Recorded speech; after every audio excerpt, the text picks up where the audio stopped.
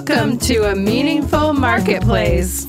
I'm Sarah Masoni from Oregon State University's Food Innovation Center, where I've helped countless dreamers launch their new food products. It's the science of taking a food delight from the kitchen to mass manufacturing and still keeping its great taste. That's what I do.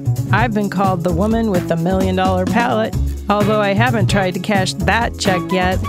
Listen in weekly for real-life stories.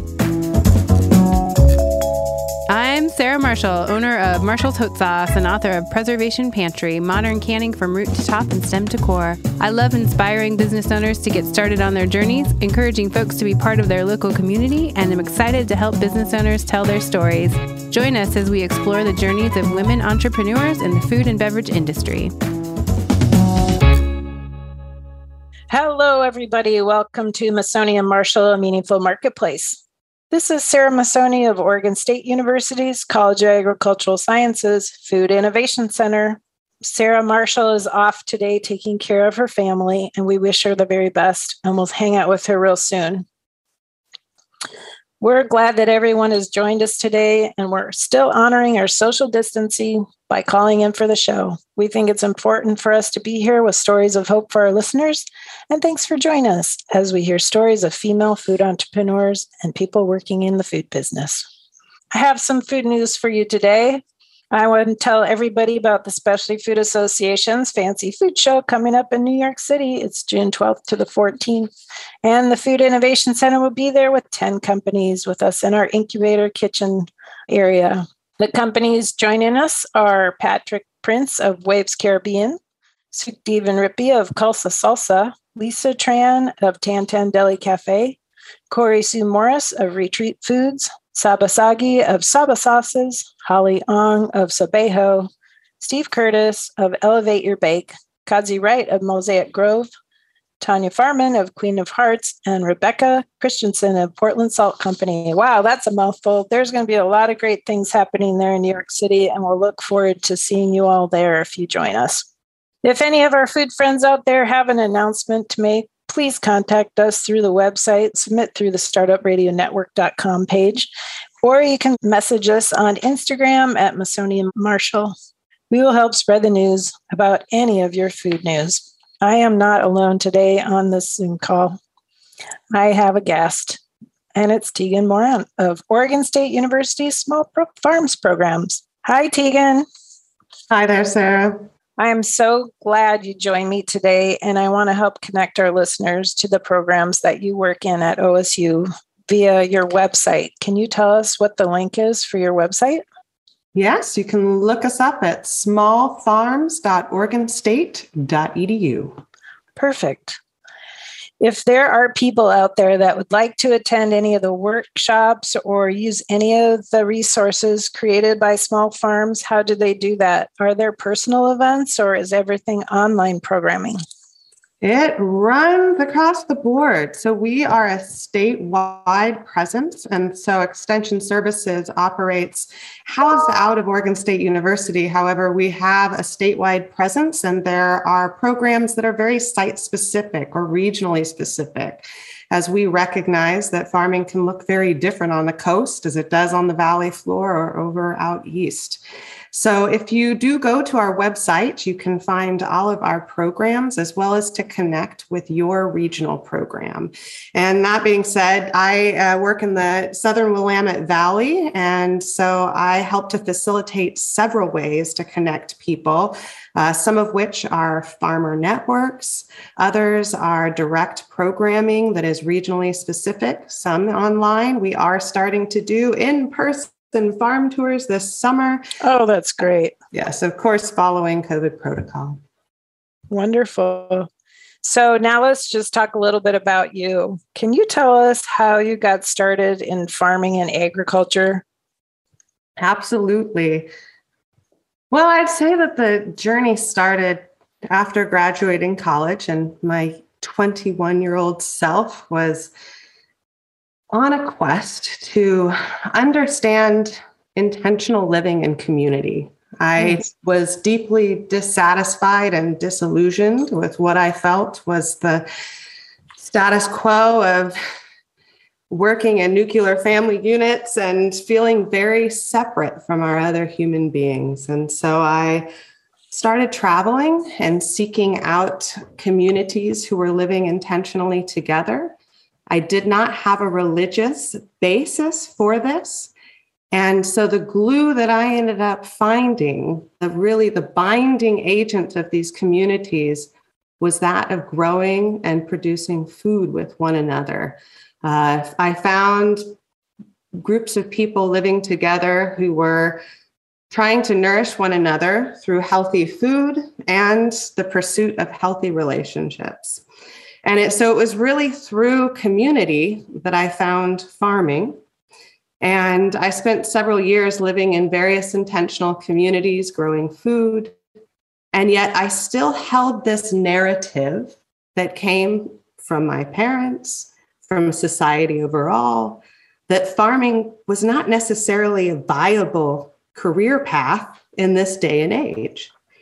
I held it in my core that there was no way that this was going to be a reality when I returned home, when I got back to quote unquote real life. And so when I stopped my travels and came back to Oregon, where I'm born and raised, I went back to graduate school, the simple thing to do.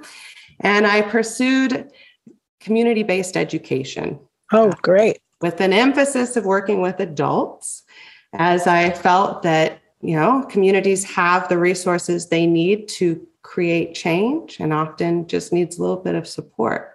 Yeah. Well, while I was doing this, I also fell madly in love with my now husband, who comes from England and who was very clear that farming was his path.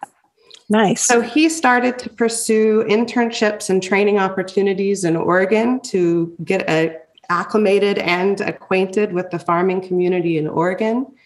And as I finished my degree, we started to really step into the farming community in Oregon. And at the time, this was in the Portland metro area. And it was through internships like at Zenger Farm, and then ultimately through a farmer training program that we both entered into called the Rogue Farm Corps, which is one of Oregon's primary legal internship programs for farmers and ranchers in Oregon. And slowly I started to combat that narrative that farming was not a viable path. And we decided to make the leap into farming full time after 2 years in an extensive farmer training program. And we went on to manage a farm and have a child and continued to explore how to farm as a family in Oregon that did not have access to land. Do you have your own farm now? Well, we do. Oh, that's great. And we just ended up purchasing a property with our family this last August.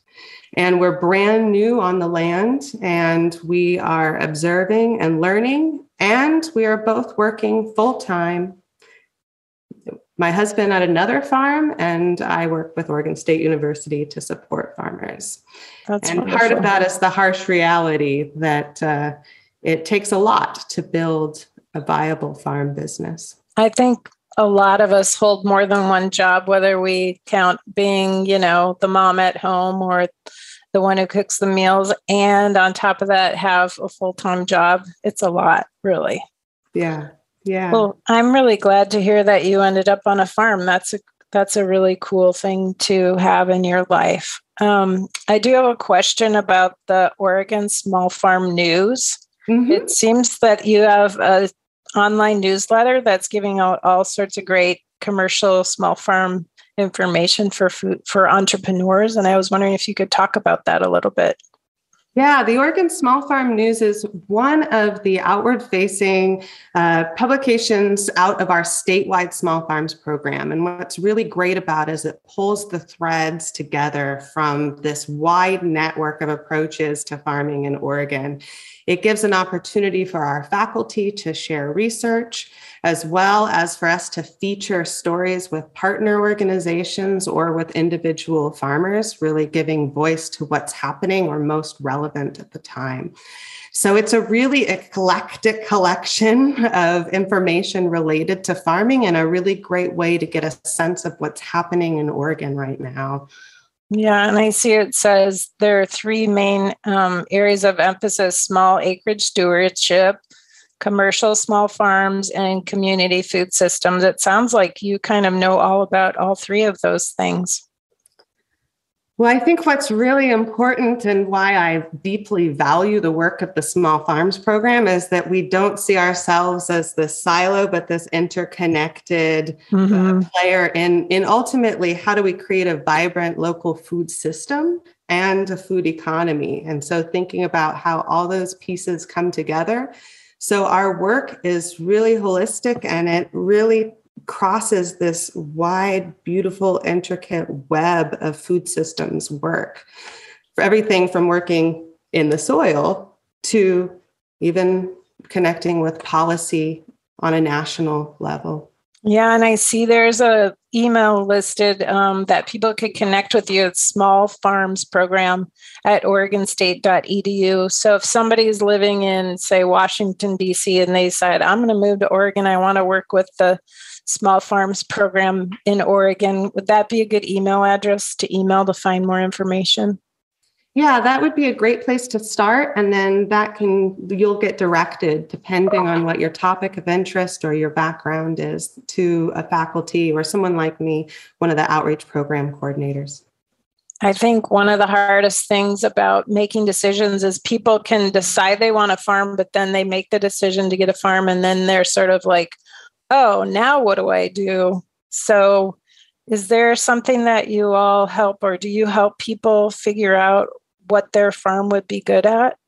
Oh, thank you so much, Sarah, for asking. It's one of the most frequent conversation that I get the pleasure of having is, yeah, here I am. What can I do with this property? Yeah. So we actually have a publication out that's called What Can I Do with My Small Farm? You can actually Google What Can I Do with My Small Farm? And it's a guide and it walks you through a series of questions you'll need to answer to help inform that decision. And, one of the hardest responses I have to give people is often it depends. And it's not just about your land characteristics, although those are incredibly important, but it's also about you personally, because farming is deeply personal. Yes. And there's a lot of decisions to be made to guide how you will be successful. And in Oregon, we have something called water rights as well, which it's complicated. You have to have an irrigation right to sell certain crops that you want to grow. And so, there's some limiting factors, and that is a great guide to start with. So if I were to buy a small farm, I can read What Can I Do with My Small Farm, and it's going to give me some key points for sort of getting started and thinking about it. Yeah. Do you offer like consultation on that? Like, do you do like an ideation session? Is your group just through extension, or is there some training around that or some classes that people can take? Yeah, there are. So we do workshops, we do educational programs and series. We have some that are online that are courses. There's one called Growing Farms for the more serious endeavor. I also help facilitate something called Exploring the Small Farm Dream, which is a 3-part series where we go more in depth. And then we do work one-on-one with people. Oftentimes that, we offer people these foundational resources as a start, almost say, hey, review this as some homework, and then let's have a more detailed conversation. And again, we have a statewide presence, although we might look different in different regions, partially because of the complexities of how extension is funded. And yet we do aim to have someone that you can connect with. And so wouldn't it be cool if somebody were to grow a product and then decide to do a value-added food product as well? Is that something that you help with as well? Yeah, absolutely. And, we're really fortunate in Oregon. And this is actually some of the work Small Farms Program and many, many others were involved with advocating for the farm direct laws in Oregon that really make it far easier and legal for small scale producers to sell a variety of value added products. And so we have a whole suite of resources that can inform people, especially about how to keep it legal. In fact, I think that's the title of one. And we can help guide those decisions as well as connect with additional resources and who do you need to be working with to sell what and how. I know there's something that passed a while ago called the Oregon Pickle Bill. Do you ever hear people talk about the pickle bill? There's a variety of bills that sort of fall under the farm direct law. The pickle bill, there's also the 10,000 bird exemption, which is for chickens, enabled people to be able to process up to 10,000 birds, or 1,000 birds. 1,000 birds. 1,000 birds. 10,000, my goodness. 1,000 bird exemption. So these are all efforts to try to make the very slim profit margins of farming a little bit wider by providing opportunities for farmers to add value and to basically get more for their farm product. Yeah, because value-added food products can sit on the shelf and make money when you're sleeping is what I always tell people. Yeah. So it's good to think about that idea. Yeah, for sure. So let's take a quick break. And when we come back, we're going to talk about organic agriculture. Oregon State University's College of Agricultural Sciences and the Food Innovation Center are proud sponsors of Meaningful Marketplace. With a mission to serve all Oregonians, we are committed to giving voice to those whose food and agricultural stories are not always heard. By providing access and opportunity for a more diverse and just food system, because food brings people together. Okay, we're back. Let's talk about organic agriculture. I noticed that you have a nice website dedicated to that for the purpose of agricultural professionals that might be interested in organic farming resources. Do you know much about organic farming, Tegan? Well, it's a personal interest of mine. Oh, it is. It's the path I've been on, as well as we have a ever-growing organics program. Again, everything's tied to funding, but there was recently some additional funding put in place by the state legislature to support organic education. And Extension has been one of the recipients. So we're able to actually grow our faculty base, which means we can grow our research and our support and resources that are coming out about organic practices. We also partner with a lot of organizations, Oregon Tilth, for example, in putting together programming to support our organic farmers. Yeah, Oregon Tilth has a great downloadable brochure on it that can kind of help you start to learn about organic farming and some of the requirements.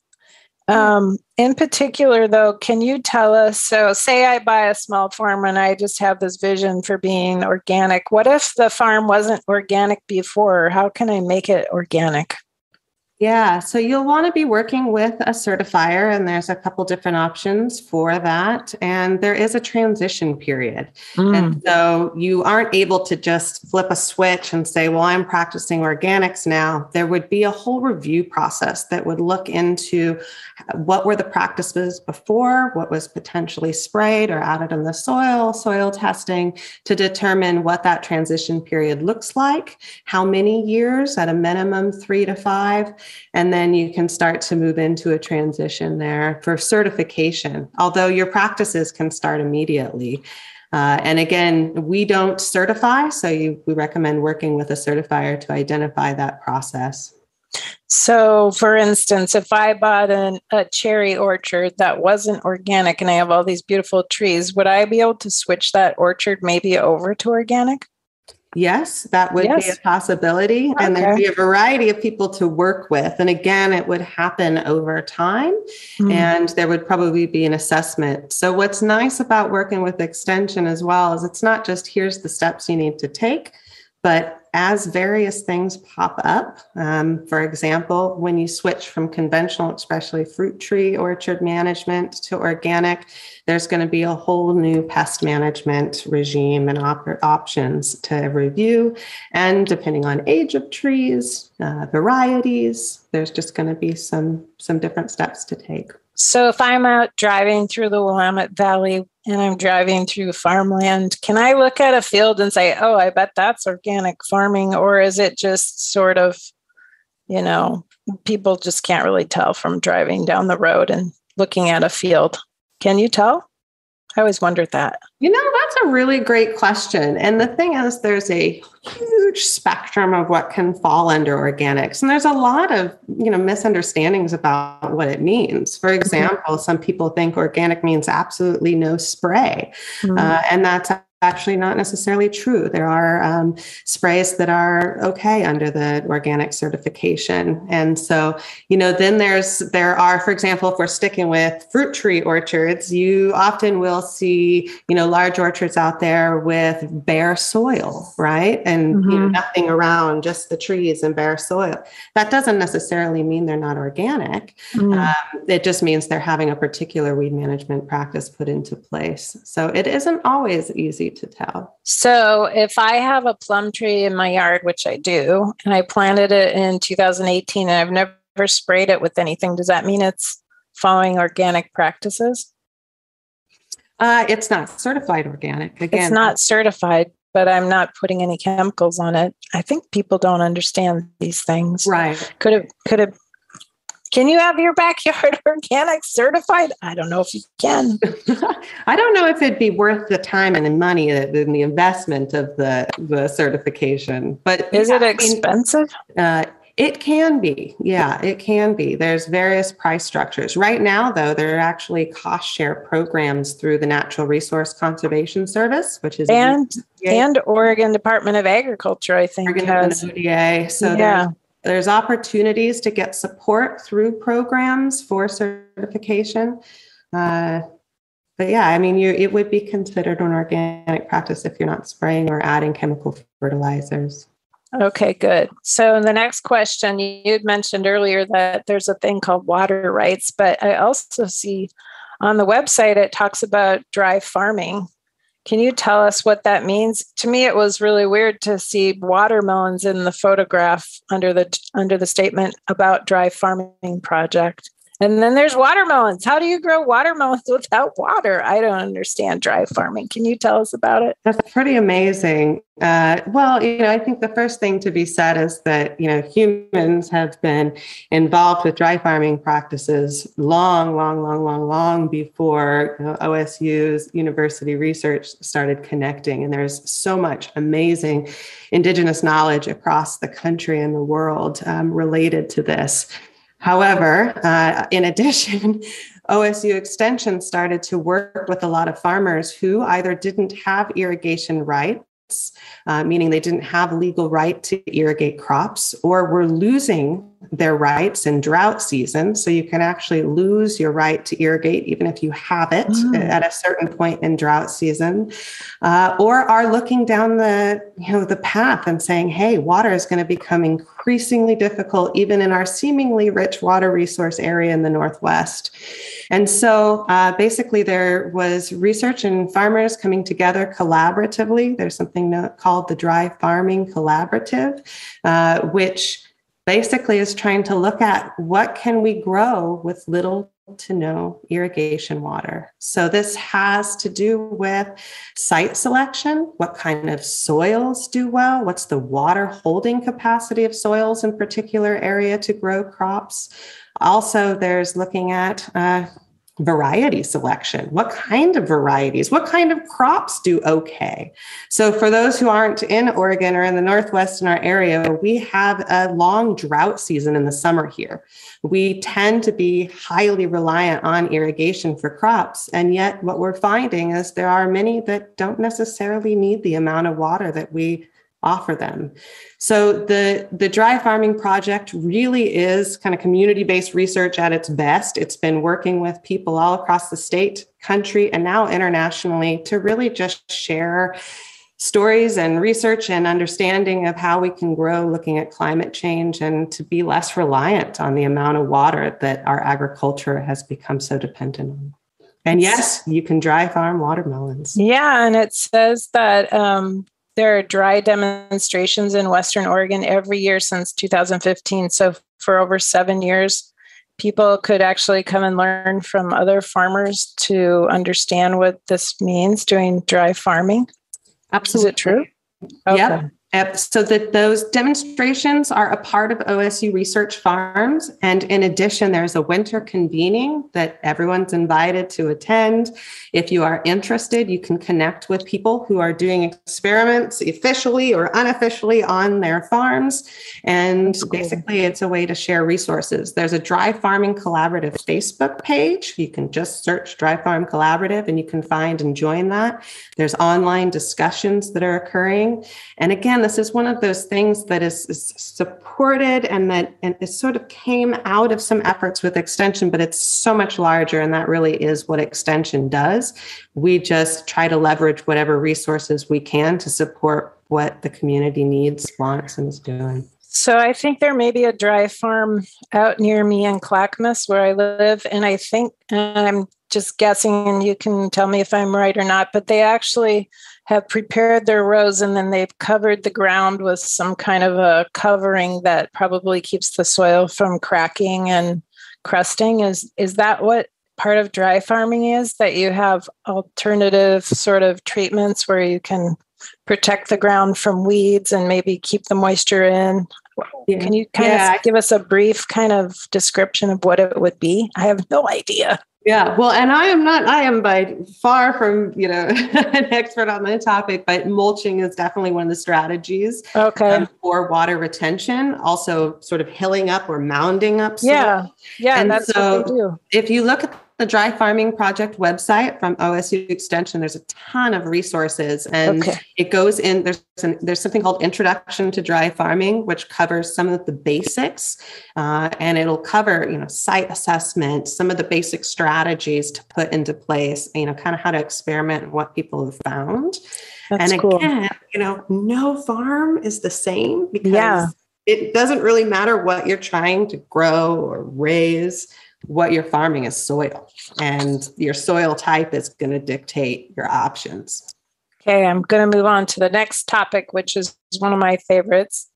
Quite a few years ago in Oregon, we started growing olives.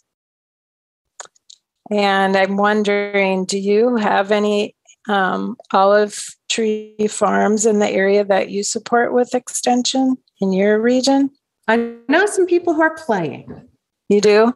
Because I put an olive tree in my yard because I was just fascinated with the idea of growing olives. So and that's another, this is part of what we do, right? We explore what's possible. Yeah. And, olives have not really been seen as something that is going to thrive in the Willamette Valley. And yet we are seeing some success, and people, this is the amazing thing about, I think, farmers and gardeners, right? Yeah. Always pushing boundaries, always experimenting, always trying to see what's possible.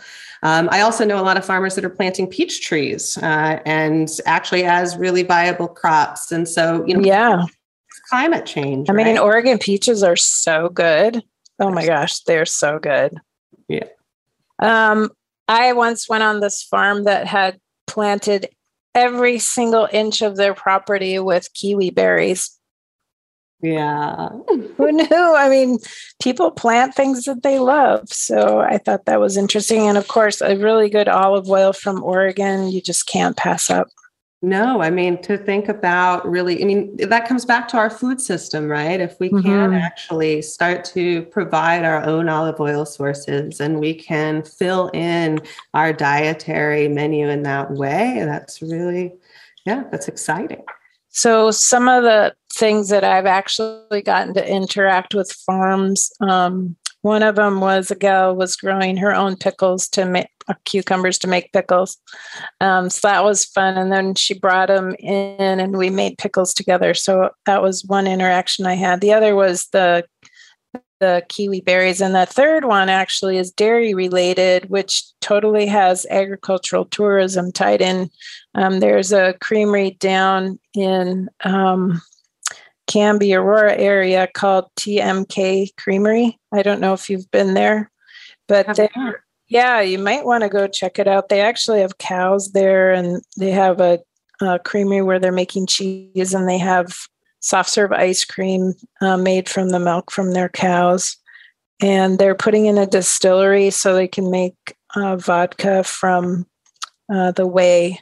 So can you tell us, have you had any interaction with agricultural tourism with folks in your area? Well, there's quite a bit all over, and there is an endeavor and a focused attention on what's called agritourism, right? Yeah, it's great. And just for the listeners, agritourism can actually cover anything that brings the public onto your farm. Mm-hmm. And so, what is considered agritourism can be a farm stand on your farm that's bringing the public there, or the farm to table dinners, or events, or having a distillery using farm products. And really within our program, we recognize that anything that's agritourism is direct marketing. It really is an effort and an important endeavor to try to connect people to farm products. Mm-hmm. That being said, agritourism is a really complicated world, a lot to do with our planning and our permitting, and different counties across the state interpret laws differently in terms of what you can or cannot do on exclusive farm use property. So really, depending on how your land is zoned and what county you're in, your options for agritourism might look very different. So we are at Extension trying to help streamline resources, and we just came out with a really amazing free online module that you can check out on agritourism. And it's sort of like what can I do with my small farm? There's some guided questions through it that help you identify the steps you might want to take if you're thinking about various agritourism endeavors. That's wonderful. So the 5 key areas that I noticed were listed on the website are direct sales, which you mentioned, entertainment, so people could have a big field and put on a jazz festival. Again, that really depends on the county you're in. Yeah, and your land is zoned. I saw that out in Clackamas County. There's this one farm that in the fall they have jazz festivals and pumpkin patches. So yeah, those are pretty cute. And then education, you'd mentioned Zinger Farms, where Zinger Farms has a great kitchen there, and they bring kids and students and all types of people to learn about farming and harvesting and cooking and preparing the foods. And then recreation. What would recreation be at an agritourism farm? Maybe horseback riding? Or like a farm stay, like coming and actually spending the night on a farm, coming and bringing your children to meet goats or sheep or goat yoga. Goat yoga. The idea that you're having pleasure, having a leisurely activity out while, learning about and engaging on a farm. And I think it should be said, there's a lot of concern around agritourism because people push back that it's not a farming endeavor. And that's where we really want to continue to advocate for any of these activities. If they're connecting people to a farm, they're increasing the marketing opportunities for that farm, and they're making it a more viable business opportunity. Yeah, I mean, if your farm is located in a central location with lots of other small farms around, maybe you would have the right spot to put in that store, or spot where somebody can stop and buy squash in the fall, or maybe you have your jams and jellies on a shelf, or your pickles, or whatever it is that you're interested in, and people can come and buy that stuff. It's really, really great to have that direct sale. And lastly, hospitality. I think the wine grape growers are the best, maybe an example of agritourism in Oregon, where you can drive through the valley down around McMinnville and Dundee and drive right onto the grape orchards, and then go and have a glass of wine and maybe eat some charcuterie and cheese or something that's been procured from a local purveyor. And it's really wonderful. Yeah. I really like that. Yeah. So, one of the last things I wanted to just talk to you about were the online programs for successful whole farm management. I don't know if you know much about those short courses that are there, but if you could just tell us about the ecological strategies for managing insects on a farm. Do you know anything about that class? That sounds really interesting. Yeah, so that's probably going to be connected around integrated pest management strategies. And so looking at a holistic approach to how you're managing. So this is offering an alternative to, say, just identifying whatever spray would be most targeted to a particular issue. And kind of thinking about a systems approach to how you're managing challenges on the farm. And those courses, the Growing Farms Whole Farm Management, there's also a book that's out, and it was several years in the making, both that online course and the book. And what's really great about it is that it relies heavily on interviews and connections with farmers in our areas. And so it really is based on farmer knowledge and complemented with, OSU research. So what's nice is you actually get to hear from farmers what works. And, I'll say time and time again, it's always great to connect people to OSU research, but the real powerful exchange of ideas and information happens right between farmers, and we just come there to support it. I mean, one time I listened to a talk about how a farm was rotating different animals through their fields to take care of all the different types of weeds and pest management. So like the cows would be there one day, then the sheep would come through, then the goats were coming through, and then it was finishing up with the ducks. So yeah, I think that's pretty cool that you can manage the land that way. Yeah, leader follow leader strategies. And there's also, opportunities for, how you have interplantings. And so there's, certain plants that can be paired together. There's a lot of different strategies if you can look at things in a systems design. So if somebody's in the city and right now, I think one of the things that people are doing with their yards is they're turning them back to I don't even know what the term is, maybe more environmentally friendly, sort of not green grass anymore. But I have a couple neighbors who just covered their grass with wood chips, and they have native species and cut trees down and left the stumps there, and they're planting, native plants and things like that.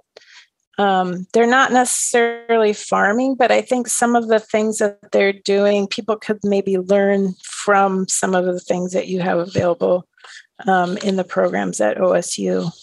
Yes. So there's actually, we have a great publication that came out recently called Beneficial Hedgerows, which is talking about planting hedgerows on your property that are both insectary benefits as well as providing all of the other benefits hedgerows can provide.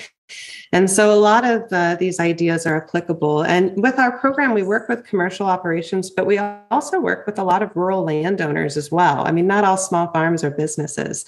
And so really thinking through, what are the opportunities for managing land and connecting to resources. In addition, there is the OSU Extension Master Gardener program. So that is separate from us. But if you are a gardener and you'd like to tap into a whole abundant list of resources, the Master Gardener program with OSU Extension is a really great resource. And lastly, I just can't end our conversation without bringing up the bees. Do you know anything about having bees on your farm or in your yard? Well, we would be nowhere without them. So we would be nowhere without them. We'd be nowhere. We would cease to eat and cease to exist, cease to be.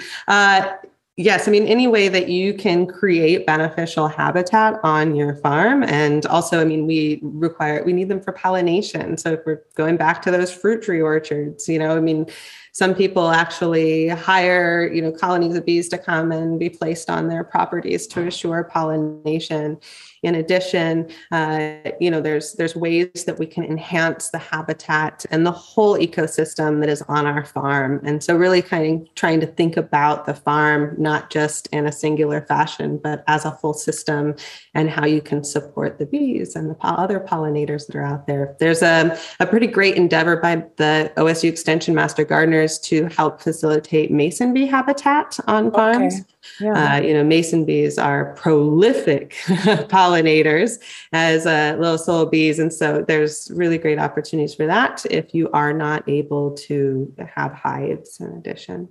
We actually, back to my plum tree, it got pollinated by these teeny little pollinators. They look like flies, but I was told they're actually a type of bee. And so you never know what's going to actually pollinate your fruit trees.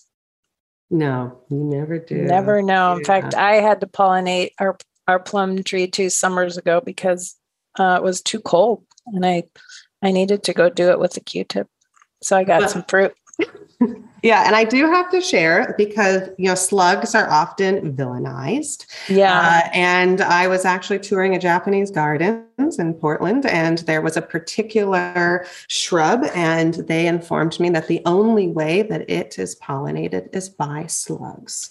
So slugs are also and can be pollinators as well. They're just as important as air and water. So are there any last words of wisdom or advice that you'd like to give our fellow farm and food entrepreneurs? Well, I would just say, farming is deeply, deeply personal. And, I've had the pleasure of going to all kinds of different farms and talking to all kinds of different farmers. And there's as many different farms out there as there are people. And every piece of land has its own personality as well. And I invite you to check out OSU Extension Small Farms programs, as well as some of our affiliate and partner organizations. And happy farming. And I would also end that you are a beginner farmer for the first 10 years of your farming path. Whoa. And I think most of us would very humbly say we would add a whole nother 10 or 20 to that. Exactly. It's not instant gratification. No, it is not. Well, unfortunately, we're out of time and we have to wrap it up. I want to thank you, Tegan, for joining me and sharing your story and all about the work that you do in the farming community. It's much appreciated. We record Masoni and Marshall every week. You can tune in and find us on your favorite podcast platform like iTunes and Stitcher. Thank you to our audio engineer, Lon, and our production assistant, Chelsea. If you want to be a guest on our show, you can submit that idea to startupradio.com or contact us through Instagram. Until next time, bye for now.